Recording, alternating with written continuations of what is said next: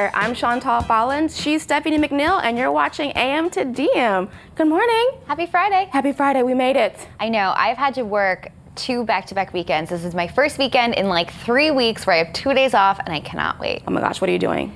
I'm sitting at my house. Yes, same. I'm sleeping. Like, people are like, what are you doing? I'm going to be snoozing all weekend. Yeah, so let's get into the news. Let's start with this tweet from Marie Connor. Bristol Palin is joining the cast of MTV's Teen Mom. That's a joke in itself, so I don't need to come up with one about it. Yeah, you and I both, I saw this on Twitter this morning, and I totally just was like, ooh! I was like, first of all, is she still 16? I thought she was like a grown woman. She's definitely older than me, so I'm not really sure how she's a quote-unquote teen mom. If you read the story in TMZ, I guess she's going to be filling in for Farrah, who has, I guess, burned one too many bridges at MTV. Something I didn't really know was possible, but apparently it is. So yeah, apparently she's going to be on, and we'll get to see her in action. Well, I'm going to tune in. I'm not going to lie. I know. Like we're not going to tune in. I mean, I watch it anyway, so it's totally fine. Yeah, well, anyways, on to other news. We had a big scoop last night from BuzzFeed News reporters Ryan Mack and Charlie Warzel. As Charlie tweeted, Zuckerberg secretly called Trump after the election to congratulate his campaign that spent millions on Facebook ads. Charlie joins us now. How you doing? Hey, Charlie. Charlie, what did Zuckerberg say to Trump on that phone call? So we've spoken to some sources who have confirmed this phone call. The exact details of which are not completely clear, but what we do know is in the sort of direct aftermath of the 2016 election, Mark Zuckerberg didn't come to this big meeting with all these tech executives. Sheryl Sandberg, one of his deputies at the company, did, but he did place this call, a call which certain members of his staff were unaware of until very recently. And in this call, basically, what we had heard was that he congratulated the president on his election and also on the team's use of the Facebook campaign, which the company sort of believes was remarkable for many reasons. Oh, wow. Remarkable indeed. So you reported that Facebook was actually very happy with how Trump used their platform during the election. How come? So Facebook offered up its tools to run advertisements, targeted advertisements, as it does for companies, to both campaigns, to the Trump campaign, to the Clinton campaign, and provided what they called embeds, which are people who are sort of helping them with the best practices of how to create these ad campaigns and target voters and run them. Both sides had that, but the Hillary campaign sort of used Facebook as a side and sort of a niche way to reach some people.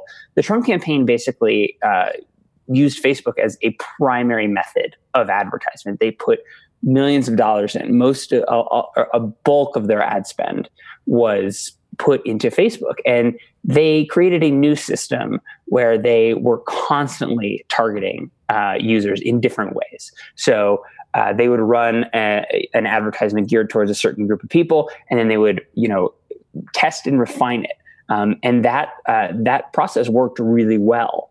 They were able to run so many different variations of the same ads. They figured out eventually how to get the right ones to the right people. Yeah, it's so fascinating. And one of the interesting things that I read in your piece that I was kind of blown away by was the fact that a lot of Trump campaign staffers, a few actually went on the record to talk to you to say they're kind of annoyed that Facebook hasn't kind of come out and said, great job, guys, on how you used our platform, right? Right. And so in addition to some of those interviews with former Facebook staffers, we obtained some Facebook internal company presentations and memos that show that Facebook privately, amongst itself, was taking some of the learnings from the Trump campaign and trying to incorporate them into their own marketing strategy for their own ad campaigns for Facebook, which is something that they've tried to distance themselves basically since the election from the Trump campaign from that success. They haven't publicly touted it like Facebook, touted the success of the Obama campaign using Facebook.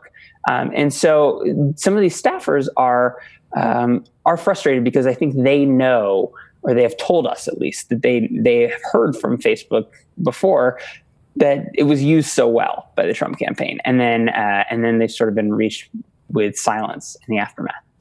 Wow. Here's a tweet from Ryan Mack. Some are saying that it's not surprising a major CEO called the winner of a presidential election. Partly true, except that Facebook has largely avoided talking about its work with the Trump campaign, while Zuckerberg has implicitly challenged the administration on big issues. Charlie, why was this phone call being criticized so much? Well, I mean, I think there are a lot of people who are going to criticize, anyone who's not a head of state or someone in the government who's talking to this president, because he is obviously a very polarizing figure. But I think what Ryan's tweet was trying to get at is Mark Zuckerberg, before the election, took a couple of sort of public stands against. I think in one speech he said, we shouldn't be building walls, things like that. He's sort of been against some of the things that Trump has done, and he's definitely wanted to distance himself. But this relationship is different privately than it is publicly. Privately, there's a need for him to be in contact. There is, this is a man who runs the biggest social network, and then this is the leader of the free world. So I think basically what it shows is that these relationships are different privately than they are publicly. Yeah, for sure. And it was kind of a fascinating look behind the curtain. Charlie, thank you so much for getting up early to join us. Thank you. Appreciate it. Here's a tweet from NBC News. The NFL and National Football League Players Association have agreed to halt enforcement of rules regarding the new national anthem policy. Joining us to talk about this story is Daily News sports, race, and social issues columnist Karin J. Phillips. Hi, good morning. Good morning. Happy to be here. Thank you. Happy to have you. So to start, what exactly does this agreement entail? Basically, it came out last night, kind of out of nowhere, that supposedly the NFLPA and the NFL came together and put a halt, a stoppage of how long we don't absolutely know, because we don't know what's coming down the pipeline next. But the anthem policy is null and void for right now. And that also includes the announcement that the Miami Dolphins came out with yesterday, that they potentially were going to, any player that kneeled this upcoming season or didn't come out and stand and follow the new anthem protocol was going to be suspended for up to 4 games, possibly. Wow. So what's the response been from some of the players in the NFL? Well, with this happening last night, it's kind of too early to tell. I wasn't shocked about the Dolphins announcement yesterday. I was a little stunned by the announcement last night from the NFLPA coming out telling us this in their press release, because I've been very, very, very critical of the NFLPA for quite some time. And while this is a win for them, because in their last press release from a couple of weeks ago, they said they want to have conversations with the NFL instead of litigation. And I was critical with them about that, for always wanting to talk to them instead of actually doing something in the courtroom where something can actually happen. But it seems like they won on this one and they got this to stop. But as much as a win as this appears to be, I'm not really going to pat them on the back for cleaning up a mess that never should have happened in the first place. Yeah, and the NFL originally imposed the anthem policy without consulting the players' union. So do you think it's likely at all that the players will have a real say as the negotiations go forward? In a perfect world, you would like to think so, but I don't. I was at the players, at the owners' meeting when they announced this new anthem policy. Like, I was sitting right there in the first row, and we quietly over the next couple of days after that press conference found out that this got passed without the NFLPA or the players even knowing that this was coming. And if you forgot, at the end of the season, most of the demonstrations on the field, whether they were a raised fist or kneeling in protest, they were very small in number. So this thing was kind of going away. And the NFL kind of just brought this back up, and they tried to just pull the rug out from under the players by not talking to them. And we kind of found out that the unanimous decision that they said this was from the owners wasn't necessarily unanimous. So we would hope that now maybe some conversations are happening where the owners are actually listening to the players, but there isn't much history to prove that that's what's actually going to happen. So I don't have any faith in it that it will. Yeah, and we will definitely continue to keep following this story. Thanks for joining us, Karan. Thanks for having me. A disturbing story came out yesterday from BuzzFeed News science reporter Zara Hirji, detailing how the government, quote, lost control of the biggest nuclear cleanup in the U.S. As she tweeted, "This is 2018. We shouldn't still be contaminating people with plutonium," a worker at the Hanford site told BuzzFeed News. Zara joins us now. Zara, thank you so much for coming on to talk about this. Thanks for having me. So how did the cleanup at this nuclear plant spiral out of control so badly? Yeah, so in the words of Ty Blackford, who is the president and CEO of CH2M Hill, the contractor running this job, mistakes were made. That's what he sent in an email to staff. And a big report coming out of the contractor a couple months later has detailed some of those mistakes, but they include things like ineffective ways of watching and tracking the contamination. So they have these air monitors that are supposed to alarm when there are a certain level of hot particles in the air, but they didn't. Even though there were other signs of contamination across the site, they didn't slow down the job because the air monitors showed there were no problems. There's also poor communication between upper management and the workers. And those were just some of the many mistakes and poor decisions made that led to the third contamination event in a year at this one project in Hanford. Wow. Is the government actually being forthcoming about how the project is going at this point? So right now, actually, since the latest contamination event in December, demolition has totally stopped. So what they were doing is they were tearing down an old, very contaminated plutonium plant. And after the latest events at the end of December, they halted demolition, and that halt is still ongoing. So there isn't too much to report on the progress, but this discussions going on behind the scene are how are they going to restart more safely, better? And that has been less clear and less forthcoming. But I think part of that has to do with they haven't quite figured it out. Yeah, you profiled a man in your story who you referred to as Bo J, who, he talked a lot about his fears about getting contaminated and working at the plant. And I think the heartbreaking thing at the end of the story was he said, "I will continue to keep working there because I don't have a choice. I have to take care of my family, but I live with this fear that I might get sick and then leave my family and they might be even worse off." What was it like talking to him and hearing his story, and how many of him are there?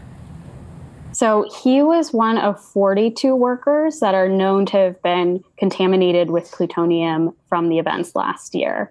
And he has a really powerful story. He clearly got emotional at some parts during our interview. And he's just, he's passionate about his job and he knows that there are risks, but he feels like what happened went beyond those risks. That, clearly these mistakes were made and that workers like himself were raising concerns along the way and they weren't being listened to. Wow. How much longer do you think this cleanup will go on? So the teardown of this one project will probably last a year or so, whenever it restarts. But this is just one project in a sprawling nuclear waste site, which is actually half the size of Rhode Island. And the government estimates that cleaning up that entire site will last until 2070 at least. And I'll say that their estimates have been pushing back as the years go on. So it's hard to say exactly how long it will go, but it might be longer than that. Well, this new cleanup story is something we'll definitely continue to follow. Thanks for joining us, Zara. Thanks for having me. Well, Fire Tweets is up next, but first, BuzzFeed News is at Comic-Con in San Diego, my hometown this weekend. Take a look about what we learned from the new cast of the Charmed reboot. Super exciting.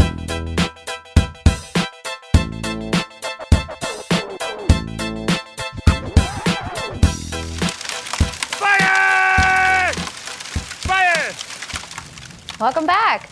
Yeah, I actually would encourage everyone to read Zara's piece. It highlights a really human issue, and I think the man she profiled, which I mentioned briefly, is a really compelling character. Yeah. So we'll tweet it out, and I definitely recommend everyone read it. But now we're going to do something a little more fun. Yes. Are you ready? I'm ready. Are you? I'm ready. I was born ready. Okay, let's do this.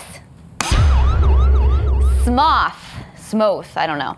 If you're best man at your mate's second wedding after being best man at the first, is it okay to start my speech with, welcome back, everyone? That's pretty funny. I don't know The shade of it all. I don't know if the second wife/husband would appreciate that. would be too into it, but I think it's funny. All right, next tweet. Kyle, you dumb. Can I ask you a question? Me, brilliant linguist. That's literally the only type of thing you can ask. That's deep AF. Yeah. I like that his screen name is Kyle Plant Emoji. Really straight to the point. Okay, so this next one, we may have selected in two parts. One, because of the tweet itself, but two, because it comes from a person who on Twitter is calling themselves Big Lexi. Yes, and Stephanie genuinely wanted to do this just so she can say Big Lexi. Big Lexi. Hey, Big Lexi. I hope you watch AM to DM. Okay, here we go. It's from Big Lexi. If you shop at Urban Outfitters and don't immediately walk to the sale section, you got a Picasso in your house? Or you got a Picasso in your house? Either way. Yeah, if it's Urban Outfitters, yeah, it's gonna be hefty. Yeah, that's true. I mean, I've never not shopped in the sales section. But I think we need to start a hashtag campaign. Big Lexi, we love you. Hashtag Big Lexi. Come on in. Come on, Big Lexi. We love you, Big Lexi. Moving on, next tweet. It's DJ Luigi. The problem with treat yourself is that I don't know how to stop. I had a bad day in April and I've been treating myself ever since. Okay, DJ Luigi. Yes. Yeah, I think that's why I'm poor, because I'm always like, but I deserve it. Yeah. I like go to work and it's like, I mean, my job is like not that hard. You know, it's like, it's air conditioned. And then I'm like, I deserve to like stop at the store. Lean on the into way home. self-care. Okay, just do it. Yeah, self-care is the reason why I'm broke. Michael Stevenson, all this talk about big dick energy and small dick energy, why don't we stop and consider the possibilities of renewable dick energy? Oh, that's a good one, Michael. Mm-hmm. But we feel that. All right, you ready for the tweet of the day? I am. All righty. Look at that synergy. After my funeral, someone hacked my page and say, appreciate y'all coming out. Plot twist, I ain't dead. That's iconic. I know. You're like Tom Sawyering it? Isn't that a plot? Yeah, I kind of want to come out the casket and be like, psych. Like, I really want to do that just because. Like, I really want to. Okay. That is good for all your family members to know. Yes, you know, Mom, please make she that might just like be like wag and wait, like, oh, this is actually a whole big joke. Yes. I don't know how happy You're they being would punked. be. Well, up next, we're going live from the district for more fun.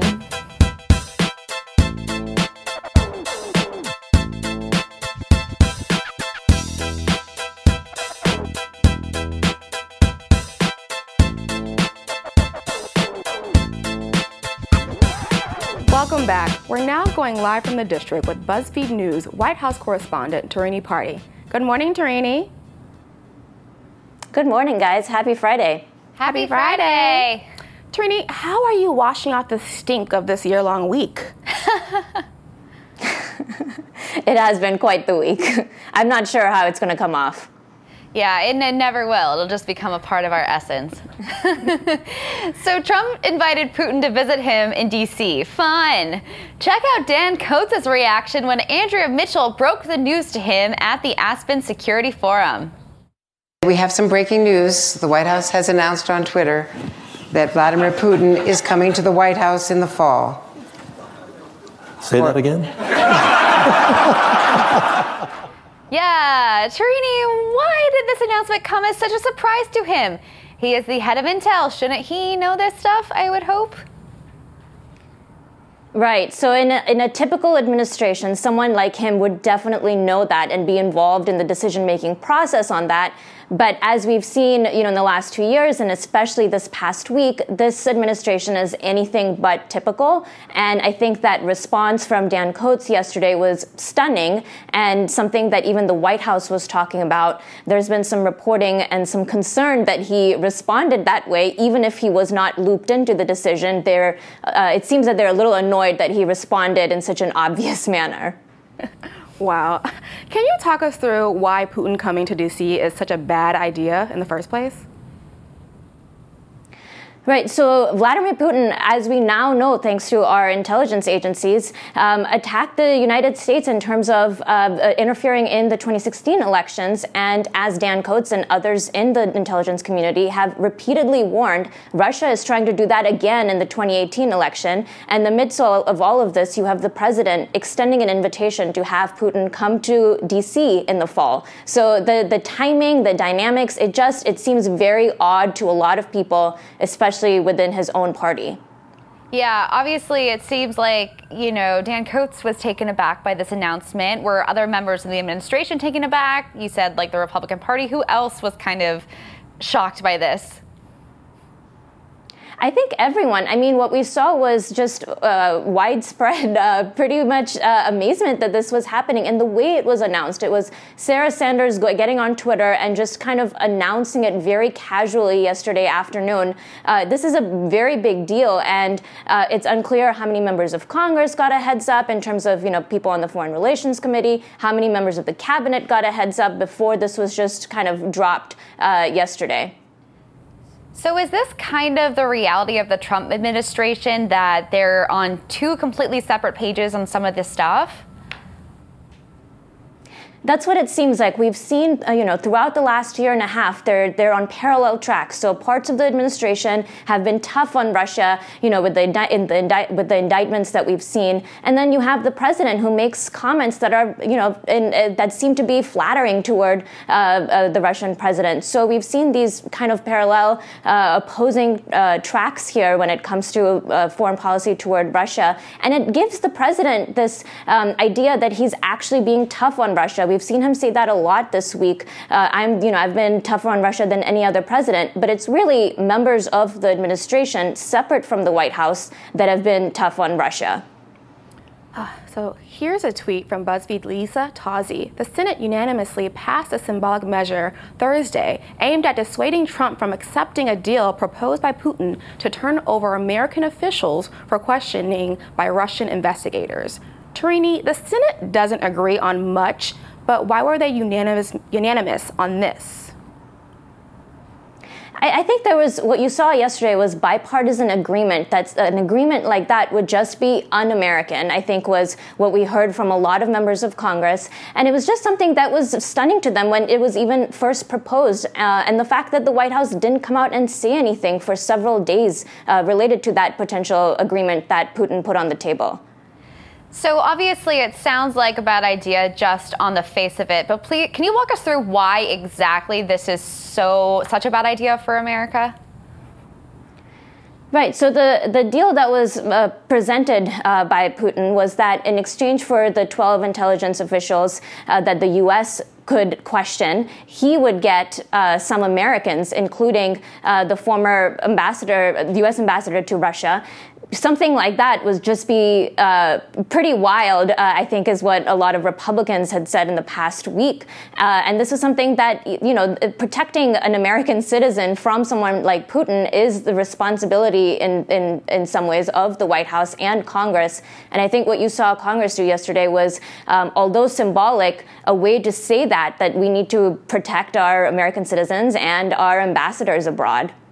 Wild indeed. Here's a tweet from you, Trini. Ivanka Trump has been front and center this week as the White House deals with the fallout from the president's continued comments on Russia's interference in the 2016 election. But she's managed to stay far away from anything related to Russia. Trini, how on earth has Ivanka been able to avoid the Russia summit shit show? Right. So it's been very interesting to watch Ivanka Trump this week. She has been, we know she's been very strategic in when she chooses to engage, which policies she chooses to back, and when she does her TV interviews. We've seen her come out in public a lot this week, but stay very scripted on her message about workforce training and totally avoid anything related to Russia. In part, they've been able to do that with friendly reporters. We saw her go on Fox and Friends this morning. We saw her do CNBC earlier this week. So they've kind of done this very strategically, as everything Ivanka Trump does seems to be. And so they've stayed away largely from anything related to Russia and stayed very much on message, in sharp contrast to what we've seen the president do this week. Yeah, Ivanka was actually on Fox and Friends while we were prepping the show this morning. Did anything significant come out of that interview?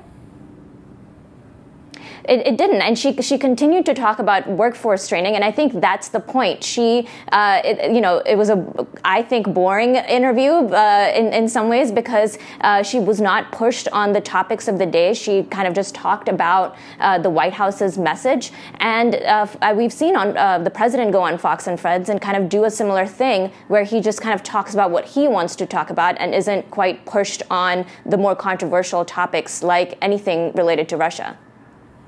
Well, thank you, Trini. I hope you have a very restful weekend and come back ready for another week of fun. Thanks, guys. Up next, I speak with Cora Lewis about how a cute tweet from GMA turned into a heated debate about parental leave in the U.S. Don't go anywhere.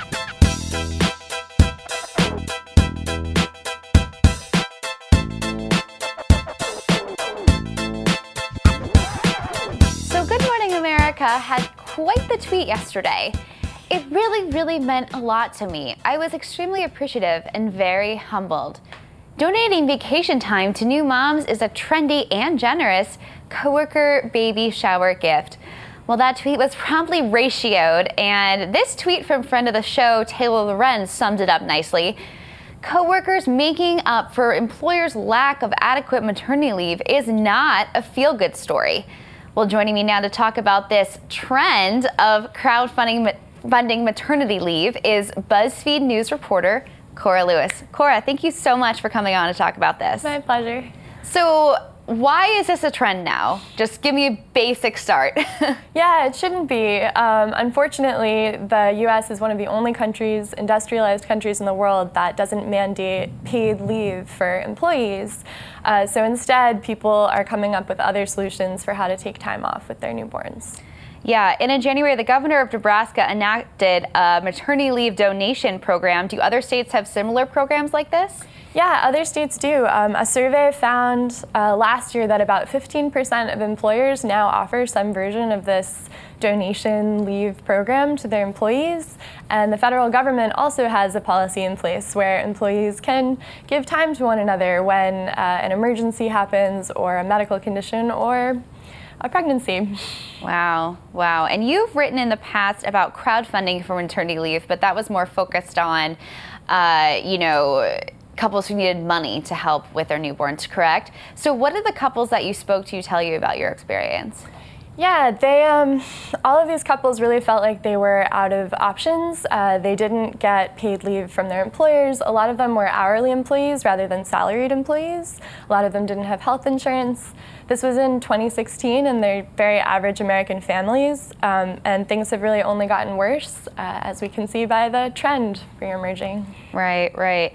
And the Family and Medical Leave Act is something that many workers rely on. Where does it still fall short, though, so that the U.S. does fall so short in this area? Yeah, so the Family and Medical Leave Act does provide for 12 weeks of unpaid leave, which means that your job is waiting for you when you get back, which is something, but it's not paid time, hence the need for crowdfunding. And compared with other countries, we're all the way at the bottom. Speaking of other countries, can you give me a little bit of a taste of what it's like to have a baby in another country that might have a more generous maternity leave policy? Sure. Well, in Norway, you get more than a year of paid leave when you have a child or adopt a child. And so you're able to spend a lot of time recovering from birth, getting to know your kid. And again, your job is waiting for you, and you're also compensated, so you don't have that economic insecurity to worry about. Yeah. So this particular tweet enraged people because GMA framed this as a feel-good story. And in a sense it is, right? Coworkers coming together to help a coworker who might be struggling is a nice story. So, but it is problematic in the sense that it shouldn't have to happen.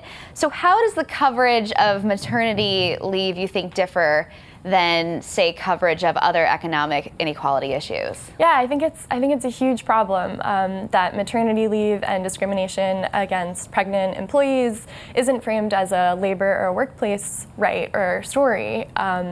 Instead, the places that cover these stories kind of the most rigorously or the best are often outlets that cater to women, whose audiences are mainly women, so morning shows and women's magazines, when in fact it's a major issue that affects every workplace and every worker and every employer and every family in this country. What do you think that media companies could do better to highlight the fact that this isn't just a silly, fun issue for women? It's actually a very serious thing.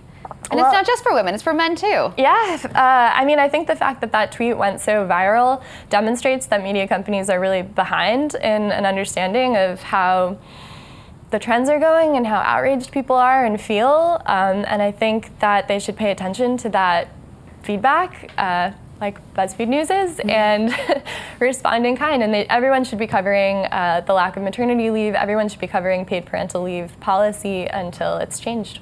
Yeah. For sure, and it's a healthcare issue as well. You know, having a baby, having maternity leave is for recovering after going through something extremely traumatic. It's not just about playing with your baby, for sure. Yeah. Cora, thank you so much for joining me to talk about this issue. Thank you. Up next, Rihanna's coming out with a new dancehall album, and Chantal is here for it, and so are we.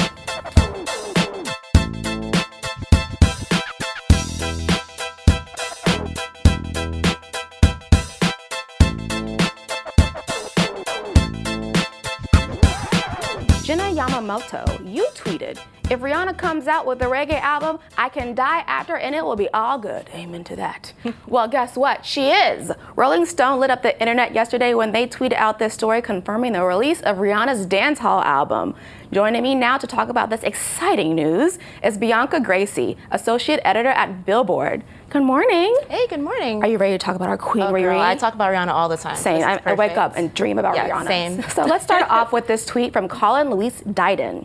Bruh, Rihanna working on a dancehall album and teaming up with all kinds of producers from Jamaica. She about to bust the club wide open. Pon de Replay still is my jam. Yes. You play this in your car with the bass up or some speakers with good bass, man. Listen, so Rihanna has exploded a lot of times with her Pon de Replay, Man Down, you know, like why specifically is she dedicating so much attention to this genre now? Well, like you just stated, Rihanna has been such a big influence on dancehall music. She's been talking about it all throughout the beginning of her career up until now. The music has always been threaded into her discography, so I think for her, I think she wants to do something a little bit different now because, you know, the majority of people see Rihanna as a pop star. So I think for now, after the success of Anti, and she was so experimental, going through dancehall is kind of like the next step for her to break the mold even more. Amazing. Yeah. And we have another tweet here. Chrissy, you tweeted, dancehall, not reggae. Girl, the Caribbean is coming. Rihanna is snapping. So for the people who don't know, what's the difference between dancehall and reggae? Okay, so dancehall is my personal preference, and it originally stemmed in the 1970s in actual dance halls in Jamaica, where there were big sound systems and DJs were playing, and they would mix more synthesizers into the music, and the music is more rugged, more aggressive, very sexually explicit, and then reggae, on the other hand, is a little bit more of a slower tempo, and they discuss more topics about politics and social issues, and also the love for Rastafari. So there's a big difference in the music itself, like the percussions, and also in the lyrics. Do you think Rihanna will stick to the authentic dancehall sound? Oh, of course. I mean, she's already worked with Vybz Kartel. She worked with SZA. She's been seen in photos with Popcaan and Mavado, and she's worked with reggae artists, producers in the past. So this is nothing new for her. Yeah, I mean, she's not new to this. She's true to this, as I like to say. Exactly. So Rolling Stone reported that Rihanna is choosing only 10 producers out of 500. So basically, is it normal for an artist to have so many songs to choose from? It's not really normal. I feel like for Rihanna being such a huge artist, a lot of people want to work with her. So they're sending her music, all the time. So for her, she wants to pick the best out of the best, the cream of the crop. So, for 500 songs, I mean, that's a lot for any artist to choose from. But I think for her, she wants to pick the most authentic songs out of that crop. Yeah. Can't wait to see that. And you tweeted, with all those reject songs, I'm cringing at the fact that these pop girls are gonna suck them dry of flavor and continue to give this watered down tropical inspired mess. So one producer told Rolling Stone that other artists are questioning some of the songs that were selected. So basically, should this genre be reserved for the authentic, stakeholders here, for people who, like Rihanna, who understand the culture? Oh, for sure. Because for me, I'm a big proponent of dancehall music, and we've had a huge resurgence in the early 2000s, with Sean Paul, Elephant Man, Beanie Man. That was a huge time in dancehall music going into the mainstream platform. But I feel like now, dancehall has always been a trend in pop music, but it's become more diluted, which is the huge issue with it. We've seen it in Justin Bieber's Sorry, Drake's Controlla, even Ed Sheeran's The Shape of You. And the influence of the music has always been there, but these artists are not really honing in on the actual producers and the artists to work with. So I think with this new Rihanna album, she's actually going straight to the source, and now the conversation could be flipped to actual Jamaican producers, having their rise once again in music. So as dancehall, it's going to make a big, rise to the States. Do you think that people are going to love it? What do you think the reception's going to be? I mean, dancehall music, it's a fun vibe. And, people, I think right now in pop music, there's kind of a lull, and it's very emotional and very down. And I feel like with dancehall music that we could uplift people and have a good time. I love it. I can't wait to see this album, listen to it, smell it, breathe it. Yes, party to it, twerk to it, yes, wine to left it. cheek, right cheek. Well, thank you so much for joining us, Bianca, and talking about our queen, Rihanna. All right, up next, Stephanie talks about the curse that was released from that opening from that mysterious sarcophagus. Just kidding, kind of.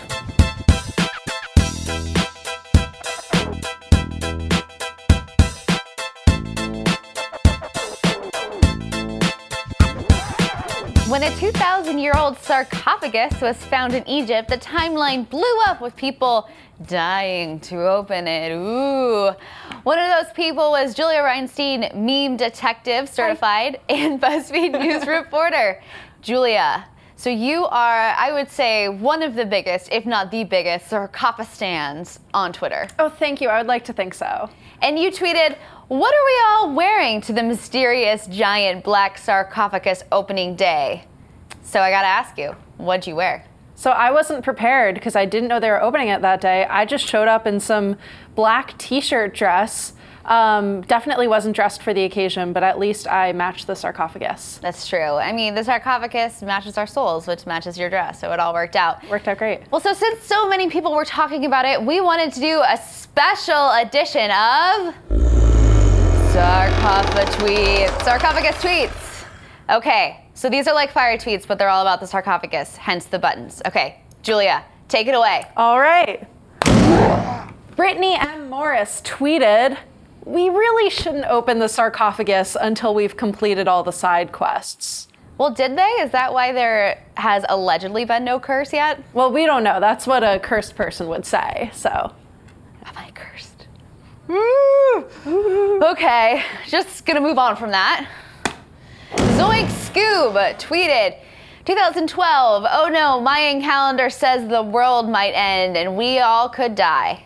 2018, please let the black Egyptian sarcophagus carry a curse that would collectively put us out of our misery. I know, remember in 2012 when everyone was like, oh no, the world might end, and now people are like, bring it on. People are like, world end, please, we're dying. The biggest mood.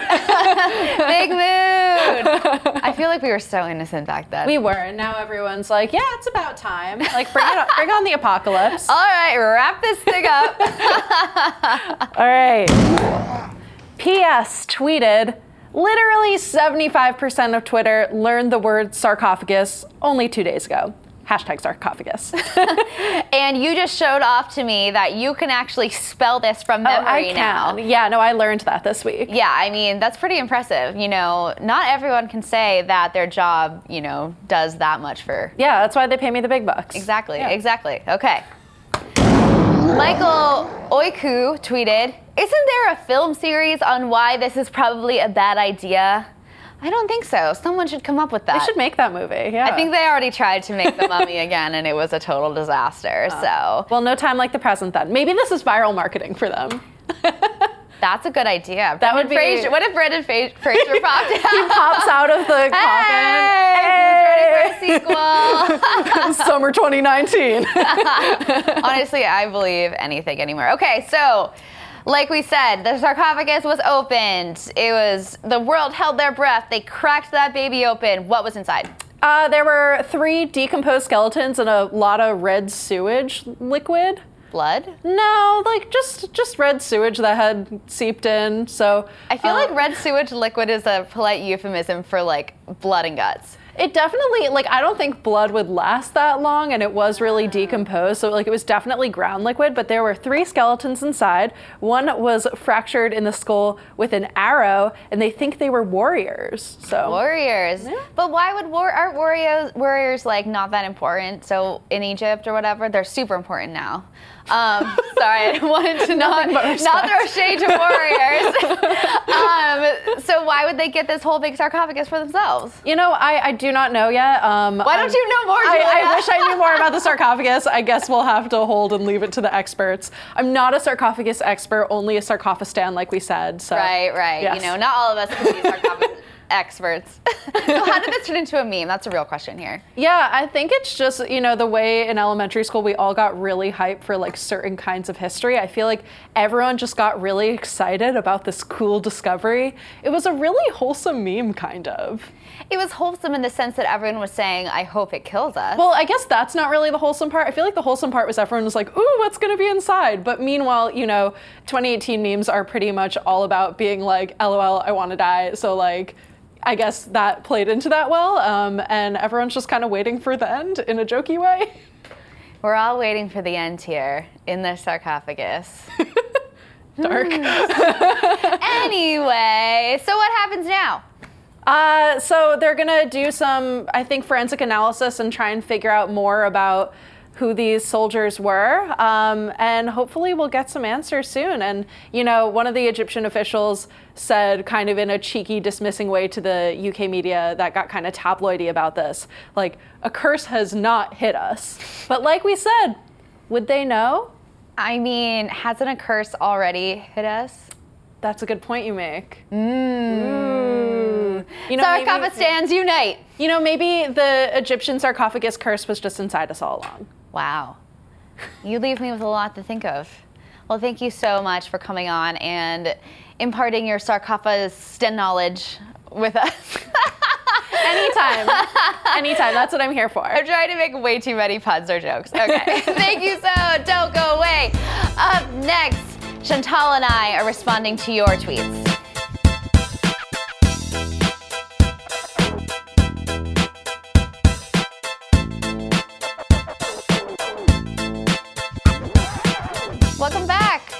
Chantal, I gotta ask, are you a Sarkophagus stan? You know what? I was a little hesitant, but you kind of won me over a little bit, Stephanie. Yeah, I mean, it's hard when the Sarkophagus stans are out, you know, tweeting in force for something. You kind of just gotta go big or go home on the Sarkophagus stand-up. Yes, please let that be a hashtag.